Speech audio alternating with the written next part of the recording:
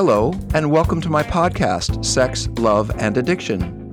This show was created to provide accurate expert information and support for those seeking insight into the painful realities of cheating and infidelity, sex and porn addiction, as well as the relationship between chronic drug abuse and paired sexual behavior, commonly known as chemsex.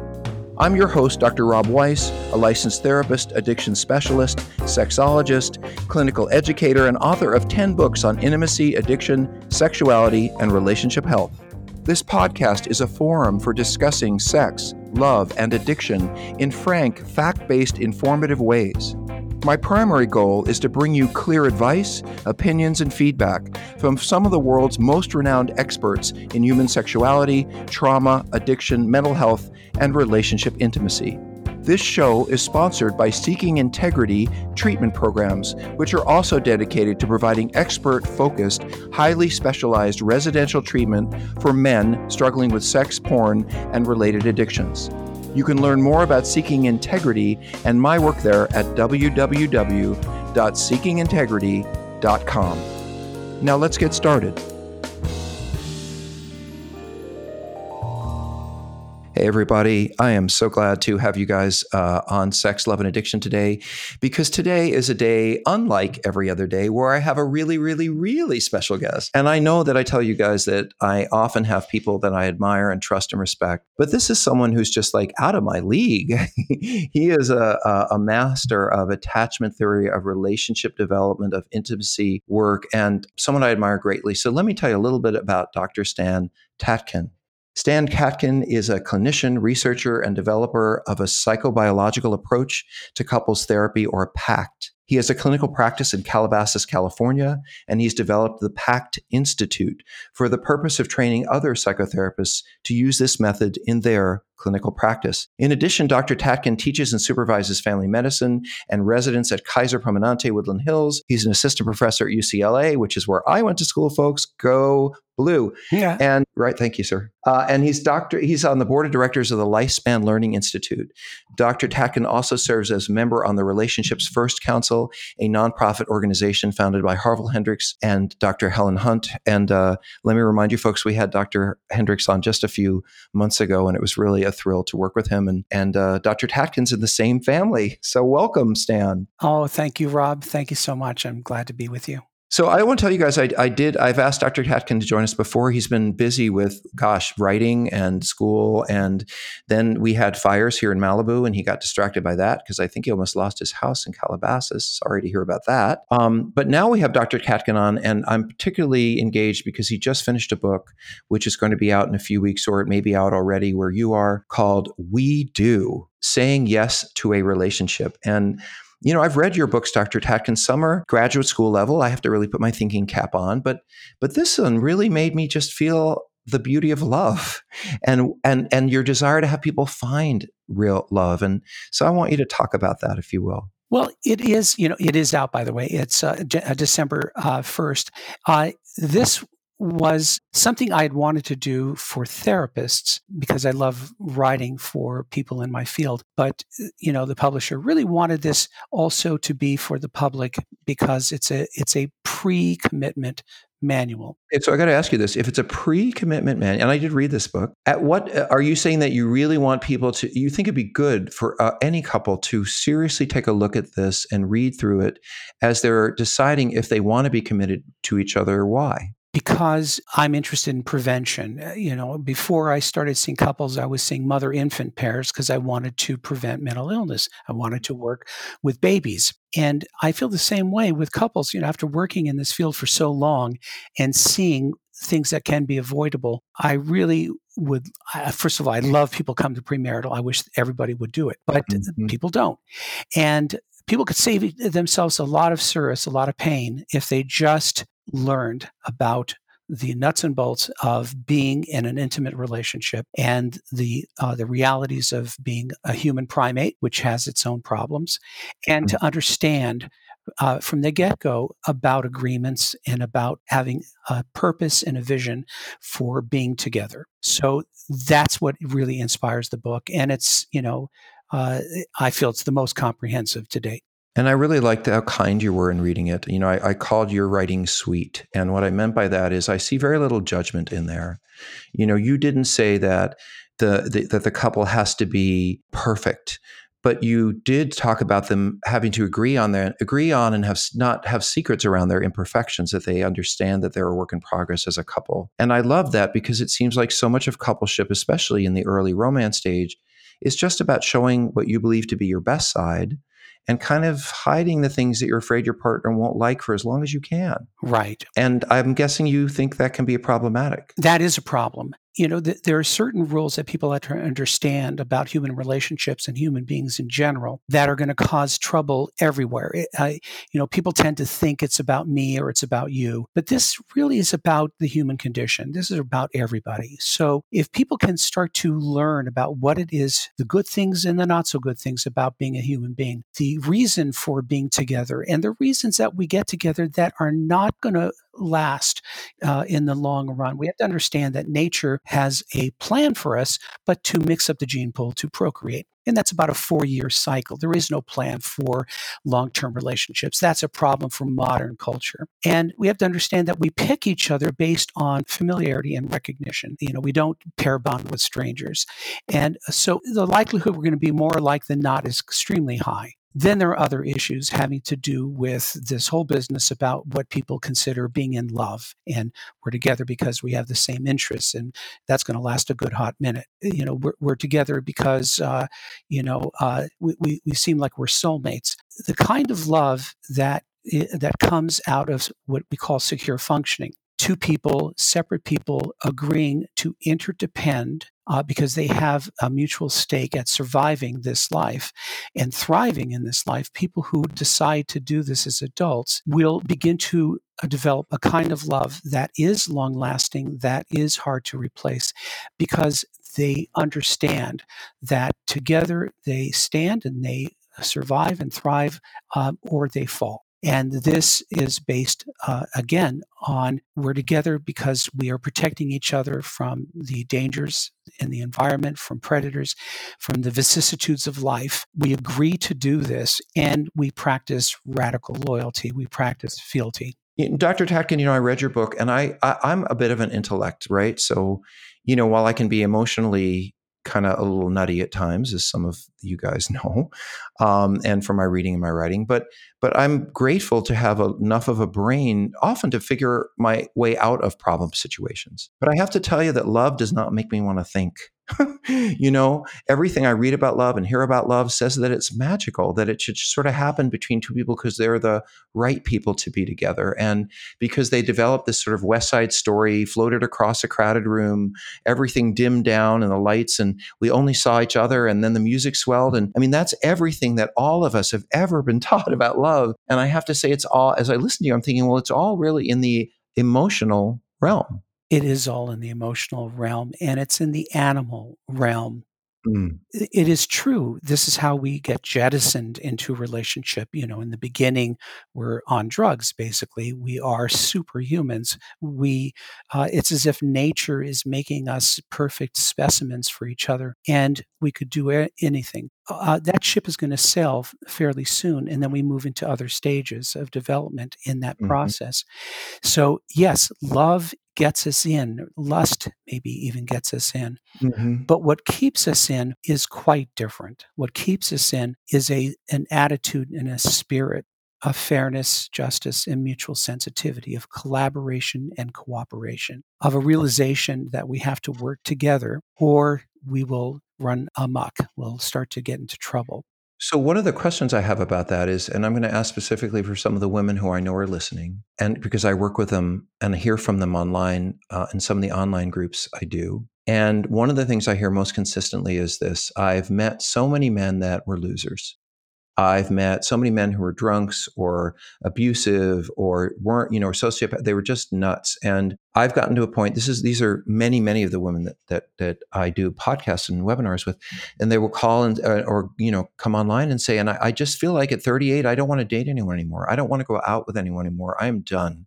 I'd rather hang out with my women friends and just be alone than date one more loser. And I try to work with them to help them understand that it isn't them that's broken; it's their picker. and that they need to take more time and maybe get more feedback in their discernment process about who is a good partner, who isn't. And I think this is part of what you're asking people to do at an early stage, and what you're asking of them in we do is a hard thing on some level, because you're saying, look, even though that person's all moonbeams and starry eyes and everything's wonderful, and you're just, the lust is great, and you're really thinking about your future together and everything seems golden, you're saying, I want you to sit down and have a conversation about the hard stuff too. I think, Rob, people are so acclimated towards finding the right person instead of thinking about what kind of relationship is right. Can you say more about that? So that's a great statement. More people are invested, it seems to you, in finding the perfect person or the right person, and I assume you mean for them. That's right. Than they are in, what was the rest of it? The relationship I want. What should the relationship be? And what should it be not only for me, but for person X? Because in order for us to do this, we'd have to agree on big ticket items. In other words, should the relationship come first above all else, or something else? Should we be fully transparent with each other because we can? Should we be the go-to people? Should we have each other's backs? Should we be like being in the foxhole together, where we protect each other from each other and everyone else? But premarital counseling, in my experience, and I've had a little bit, is generally about, do you love each other? What does love mean to you? How do you see finances? And how do you see having children? And that's, it pretty much sort of follows a pretty rote process that mostly covers those issues, and not a lot of what I hear you talking about. That's true. Basically, these are, you fill out a form and it tells you how compatible you are on all these different areas. But unfortunately, that's not how relationships work. It's not on a piece of paper. This has to be done over time, face to face. And it has to be done in a sober way so that we're being truthful with each other in terms of what is our vision. What do we care about? What's the most important things? And are we on the same page? Do we agree? So many people overlook these things. And as I said, they go for who they think this person is and the kind of person that they want. And that's going to be a problem. Have you been able to offer them, and we do, some concrete things like, in other words, let's sit down together and, on our 5th week of dating or our 10th week of dating, or before we make a decision to move in or whatever, we should do this. In other words, how do you help couples understand when and how to have these conversations, knowing, as we do, that so many people are just not going to get to a therapist. They may not have the means or the time. How can we encourage people, and in what method, to make the time to have these discussions before they commit? In Wired for Dating, my advice to people, and still is, that you vet another person by Sherlocking them, by paying very close attention to their movements, to their behavior, to their voice, to how they treat others, and cut people a break, because in the beginning, everyone's auditioning and not at their best. But the real litmus test is not just your picker, because we could say that everyone's picker isn't really good for long-term relationships. For sleeping together, for having a baby, maybe it's fine. Mm-hmm. But for that, we need our social network to help vet each other. How do we look together? Do I seem like myself when I'm with this person? Does it seem like we fit into our communities together? Because this is an important reality. I love you, Dr. Stan Tatkin, because one of the first things I say to the men and women I work with is, if you feel that you might be uncomfortable introducing this person to people you love, big warning sign. I remember I had this gal come in from New York, a very successful psychoanalyst, and she had told me that her husband, she found out, for 30 years had been cheating the whole time. And I asked her, did you bring him around your friends? And what did they think? She said, well, all my girlfriends loved him. They were dazzled by him. But my male friends thought he was a player, a creep. And I said, don't you wish you would have listened to them too? Because you want to allow other people to sniff both of you, and young people as well too, because what if kids don't like this person? So that's the smart way to do it. That's the way, we've been doing it in the wild. And yet there are so many people who don't think they should or have to or want to. Hey there. I sure hope you're enjoying this Sex, Love, and Addiction podcast. Before we continue, I'd like to remind you that if you or someone you know or love needs treatment for sex addiction, porn addiction, or co-occurring drug problems, Seeking Integrity can help. For more information, please visit our website at www.seekingintegrity.com. That's seekingintegrity.com, or call us at 747-234-4325.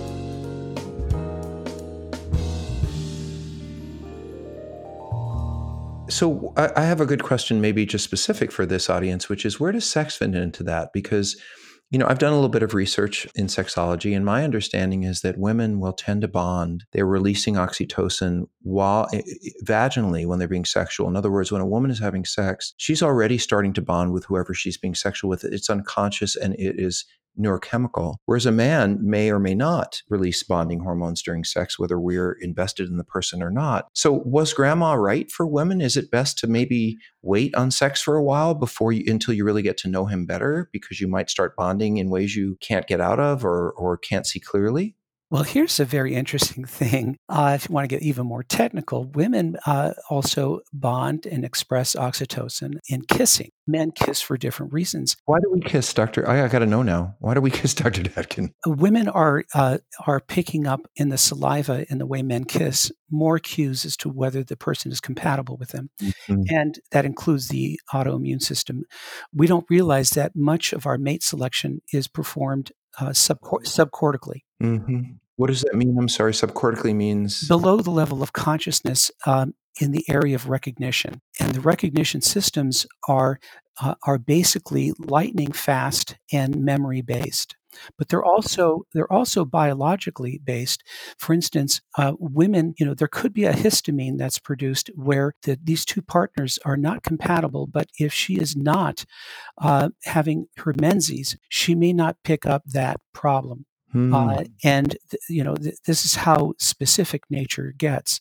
When they're married, she may never feel that turned on to him because it was at a time when it was a whole different chemical response. But men do produce oxytocin and vasopressin when inside a woman, or even when a woman is orgasming.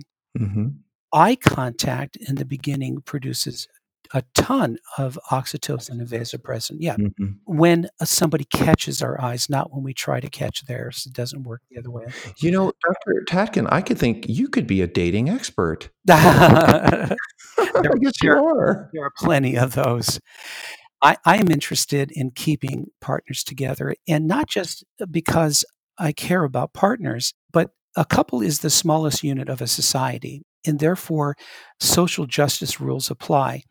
How a couple operates determines how their offspring will operate and how people in their orbit, neighbors, coworkers, other family members will operate. They're leaders. And so if they're good together, they become basically a lightning rod for others, and they're highly attractive. So in the area of trying to influence as many people as I can, I like working with the primary attachment system. And that's what a couple is. The hardest relationship on the planet, by the way, because it has the longest memory. The primary attachment couple relationship is the most like the earliest attachment relationship. And these two people are basically proxies for everybody that came before, which is why it is so hard, harder than work, harder than even raising children. And that's not easy. Can you explain that a little bit more simply? Yes. The human being, the human primate, in fact, all primates are driven fundamentally by something called attachment. And attachment basically means that we are interactional animals that rely on interaction for mental and physical health. You mean people? We rely on people, relationships, community, pair bonding. This is a deep strength for us as humans. Especially within our species, because there are a lot of people who've given up on relationships with people. and they hope to find the same thing with other animals.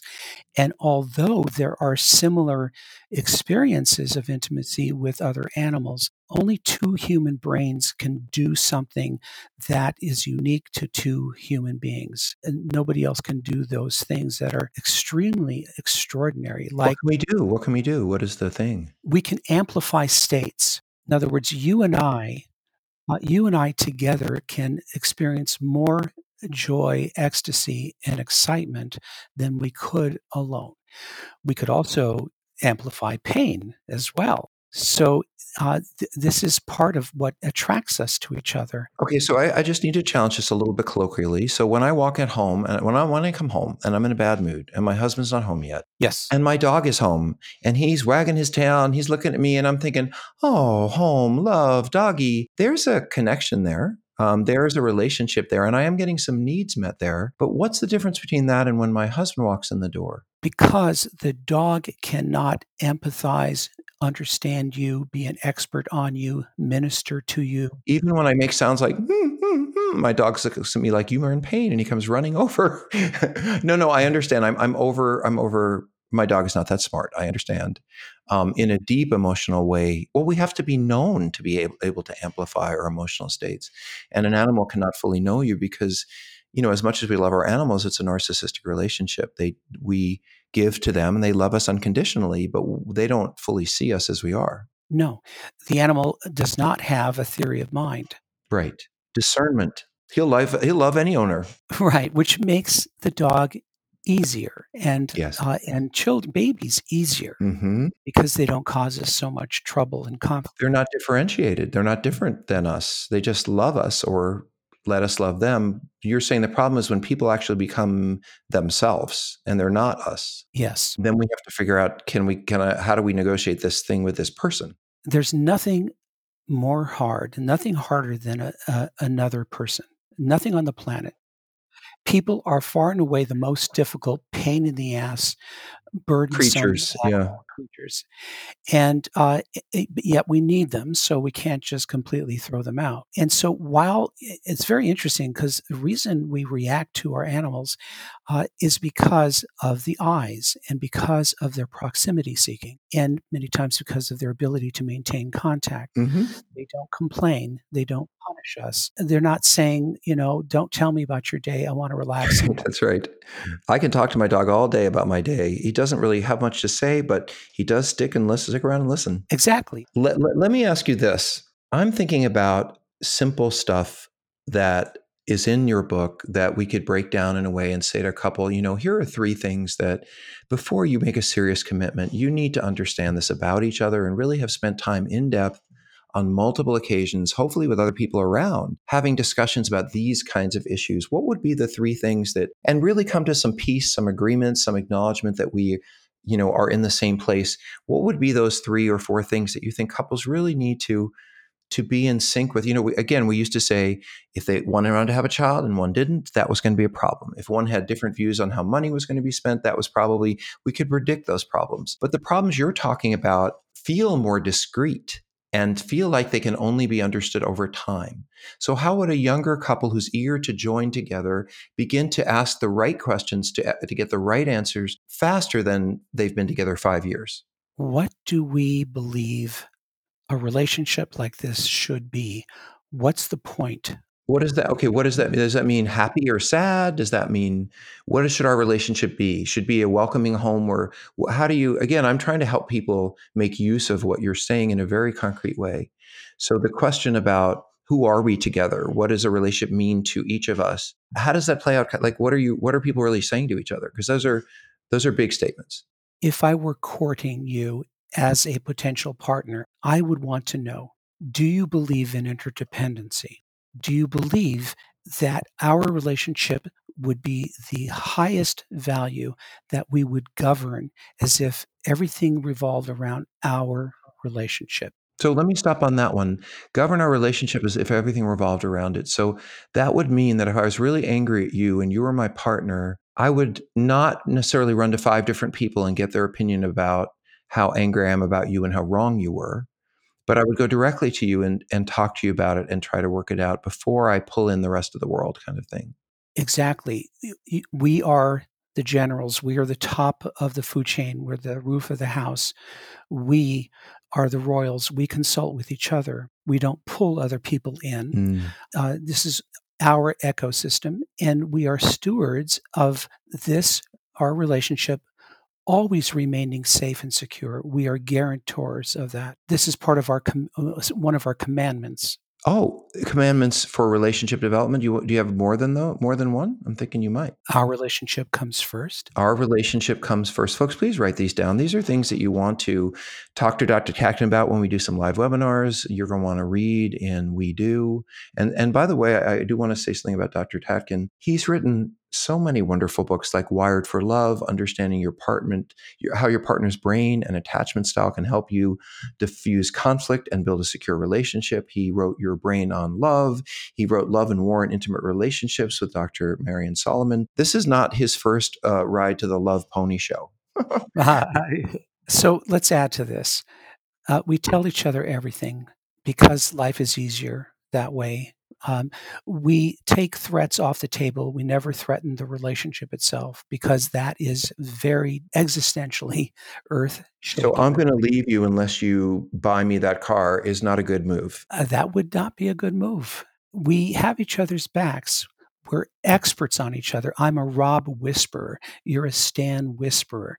I know exactly where you're vulnerable, and I protect those vulnerabilities. You never want Lassie to be better than you in a pinch. So that comment I might make to my spouse about how he or she has gained a few pounds and maybe they need to get back to exercising and they're hyper aware of their weight and always worried about it, that probably isn't the most supportive thing to say, even though they really want to be aware of their weight and look at it. Good luck with that. I know it hasn't gone well for me either. I have a question for you, Dr. Tatkin, that I ask therapy audiences, and this is maybe a trick question, and we can delete it if it makes no sense to our podcast. But I want you to make sense out of this for me, okay? Sure. I go to an audience of, let's say, 300 therapists, and I talk to them about integrity in their relationships and being relationally intimate and not keeping secrets because, as you said, it's easier that way, and we grow faster and understand our partners better that way. And I present the following scenario. So I really want your thoughts on this. I say to this audience, I'm divorced. I have a couple of kids. I've met this lovely woman. She's divorced. She has a couple of kids. We've been dating for about a year. We like each other. We know each other. We think we're the best thing since sliced bread. Our friends get along. Our kids get along. And it seems like we should take the next step forward. And then I say to you, before I move into with you and we get more serious, I want to tell you that the truth is I've had many long-term relationships and none of them have been fully monogamous. And I love you dearly and I love our kids and everything's great. And but I need you to know that when I go to Vegas, I might get a lap dance. I'm not interested in any kind of relational experience, but I might occasionally want to have sex with a stranger when I'm traveling. And I tell you that while we're dating. And then I say to this audience, how many of you would now go ahead and move in with me and marry me? 99.9% of the women in the audience said, no way would I ever marry you now. Then I go into the next conversation, which is, okay, so I know about we're dating and same situation and divorced and love each other. Everything's great and best things since sliced bread. And I know that I've never really been faithful with any woman because I occasionally do this and it's what I enjoy and it hasn't been a problem in previous relationships. And so I just don't tell you. And then 7 years into a relationship and another kid, you find out that I've had a lap dance last year at a massage parlor. And then I say to the audience, which of these two choices would you rather have? The one who is honest, has integrity, is telling you his truth up front, is open to negotiation at the beginning, or the one who is lying to you and keeping secrets because he wants to keep the relationship and is afraid that he won't get to do what he wants to do if he tells you. And the ladies then say, well, I don't want either of these guys. And what I have to tell them is, and most women don't want to hear this, but this is most men I know. This is the majority of men in our culture. Not everyone is faithful, and even though they say they are, and men in particular have a propensity for not being faithful and saying that they have been. So it's just as likely that you're going to meet guy number 2 as meet the guy who's going to be absolutely faithful to you. You got about a 50-50 shot. So can you explain to me this dissonance? Because I would think that a woman, and I'm not talking about sex addiction or porn addiction or addictions, I'm just talking about your average person. I would think that a woman would want, and this is a man talking, would want the guy who's going to be honest, have integrity, be real, even, and is risking all that he has to be honest with her, even though she may not like it. But the ladies tell me in some ways, they'd rather I lied to them. Human beings, first of all, by nature, are not monogamous. That's a fantasy. That's men and women, both equally. So it's a choice. And Yes, it's a choice. your example, people who are adults, people who are mature, secure functioning doesn't mean that we are monogamous. It means that we agree on the big ticket items. So if I am not monogamous and you are, and I can't argue why it's a good idea for you to be polyamorous or you to argue for me in convincing way why I should be monogamous, we have a deal breaker. Both people can disagree. They just may not be together. But we don't have those discussions in marital therapy. We don't talk about those issues in premarital counseling. We never ask people about cheating or fidelity. We ask them about finances and kids. But cheating and fidelity breaks up a lot more relationships, or just as many, as do finances and kids. But we don't ask, do you think you're going to cheat? And if you did, would you tell her? So what is wrong with us as professionals that we are not trained to encourage, and I mean the pastors as well, the clergy doing these premarital stuff, why aren't we encouraging the difficult issues to be talked about? I can tell you right away. It's not about love. It's not about attraction. It's not about money, time, mess, sex, or kids. It's about trust. It's about Mhm. reliability. Can I trust you with my life? Can you trust me with your life? That takes a big load off of us. You have to understand that we're under resourced a lot as we go through the slings and arrows of life.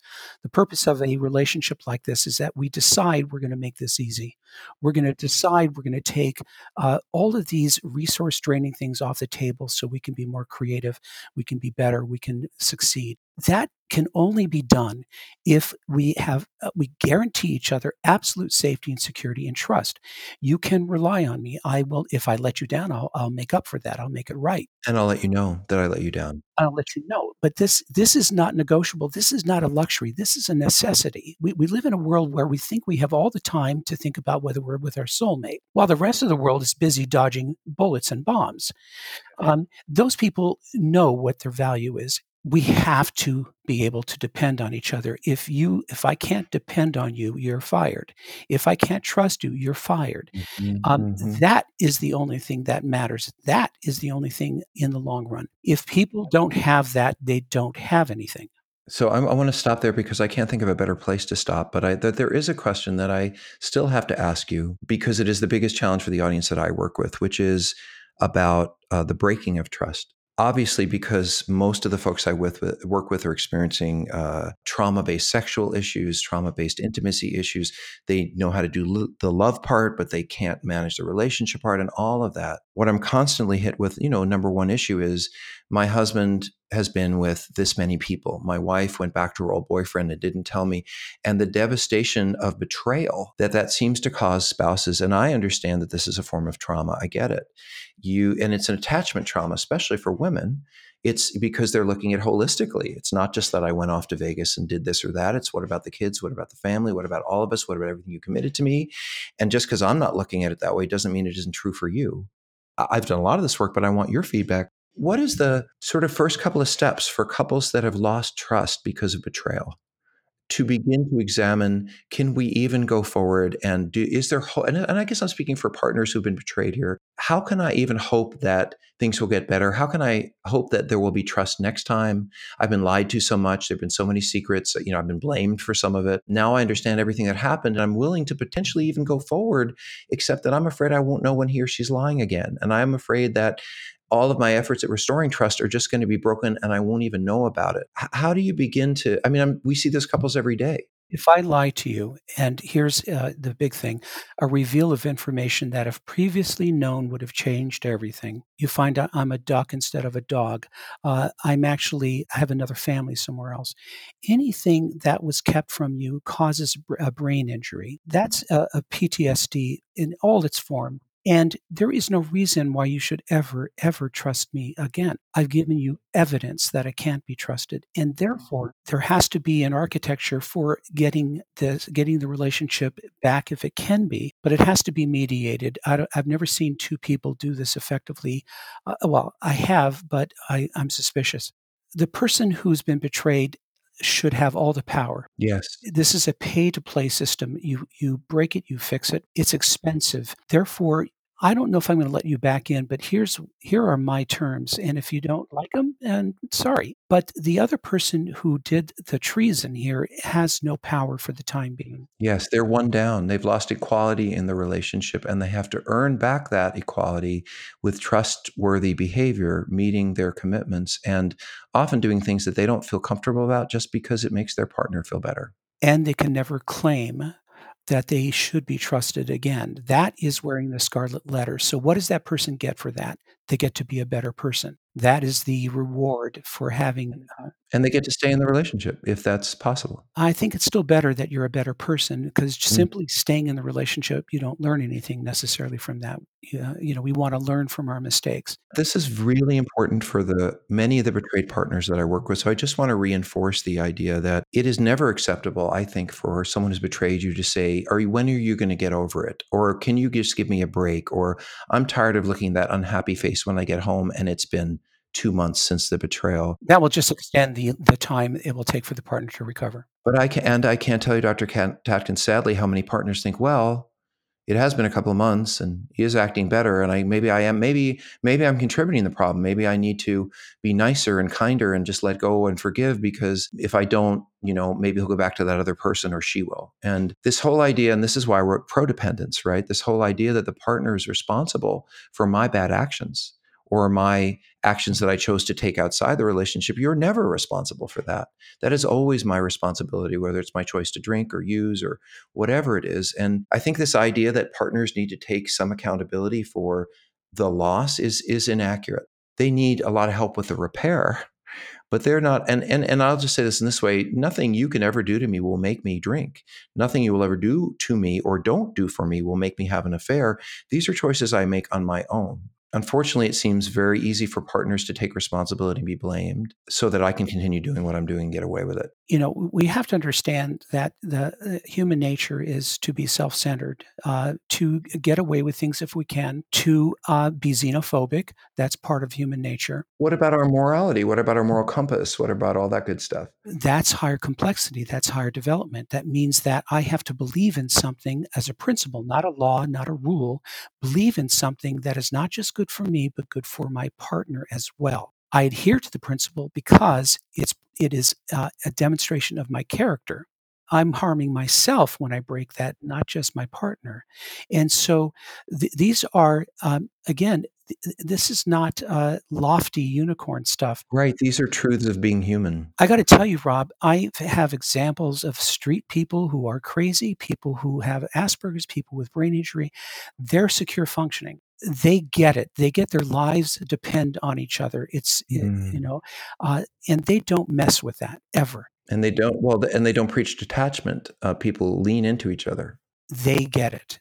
Mm-hmm. If you were, cop car partners and your lives depend on staying together when you're in danger and your partner goes out for coffee in the middle of that, that is that is a fireable offense, right? Right. People have to understand that there's something greater here than simply attraction, eroticism, interests, and so on. It's not about money, time, sex, or kids. It's about being able to travel through this life together, interdependent on somebody who you trust and they trust you. We know this through the Grant study, the longest study of human behavior on the planet, still continuing today, the Harvard study. What leads to happiness, longevity, and good health? One thing and one thing only. We have at least one secure functioning relationship. One. If we don't have that, we'll die sooner, we'll be crazy, we'll get sick. If we are in a terrible relationship where we're hurting each other, we'll die soon also. You wrote that in Prodependency. You and I are on the same page about this stuff. So I think people have to really start to understand we don't live in a culture that explains this to us, that forces this kind of loyalty. Commitment And loyalty, that the person that there's something greater than you, and that's the relationship that you create, which has trust, respect, safety, security. All of that is something you both are stewards of. You either Do that or you suffer the consequences, which is going to be unhappiness. One other thing, we have to understand that the human being is primed always for war. We're warlike creatures. We always look at what we don't have. We're looking for threats all the time. Always. That's part of how we survive as a species. And if we don't understand that, and if we don't play well with each other, we're going to go to war. That's just the way it is. And people have to start to learn about, what it is to work together. A two-person psychological system. We move together. We operate on principles of fairness and justice, collaboration, cooperation. That's how we roll. That's how we get things done. That's how we are more than we would be if we were alone. Ladies and gentlemen, Dr. Stan Tatkin, such an amazing dude, and I'm so proud to have you as a colleague and a hopeful friend as we go along. Please take a look at his book, We Do, Saying Yes to a Relationship, and also take a look at his work or if you can, take one of his workshops. Dr. Tatkin, how can people find you? The good thing about a podcast is that we don't have to say it 20 times. We say it once and it'll be here forever. So what are the best ways for people to reach out to your work? Not just books, but if they want to do a workshop or do some kind of therapy in the PACT program, how would that work? You can find me at thePACT, P-A-C-T Institute.com. And if you're a therapist and you want to learn how to work psychobiologically, we train therapists all over the world. And if you are wanting to come to one of our couples retreats, we have one coming up in March in Costa Rica. Oh. And, the retreats are wonderful. And so that's how you can reach us. Thank you so much. I have a feeling this is part one, and we will be doing more of this. And I really celebrate your work and appreciate you as a role model and a guide for me in my work, for sure, even though you may not have known it. Thank you. Well, I love your book, Prodependency, and I think, we're two of a kind in that sense. We'll talk to you folks really soon. Thank you for being here. Hi, this is Dr. Rob again. Thank you for joining us today. If this show has inspired you to seek further information for yourself or someone you love, I encourage you to visit our treatment center website, which is www.seekingintegrity.com. There you'll find some useful information about the residential treatment we provide, which I think is some of the best, most useful, short-term, effective intensive care you can find for sexual addiction and compulsivity, as well as combined drug, sex, or chemsex problems. On seekingintegrity.com, you can find some useful advice and direction for healing. And don't forget, if you want to write me about this podcast or reach any of my guests, please write me at rob@seekingintegrity.com. I really look forward to our next time together. Take good care.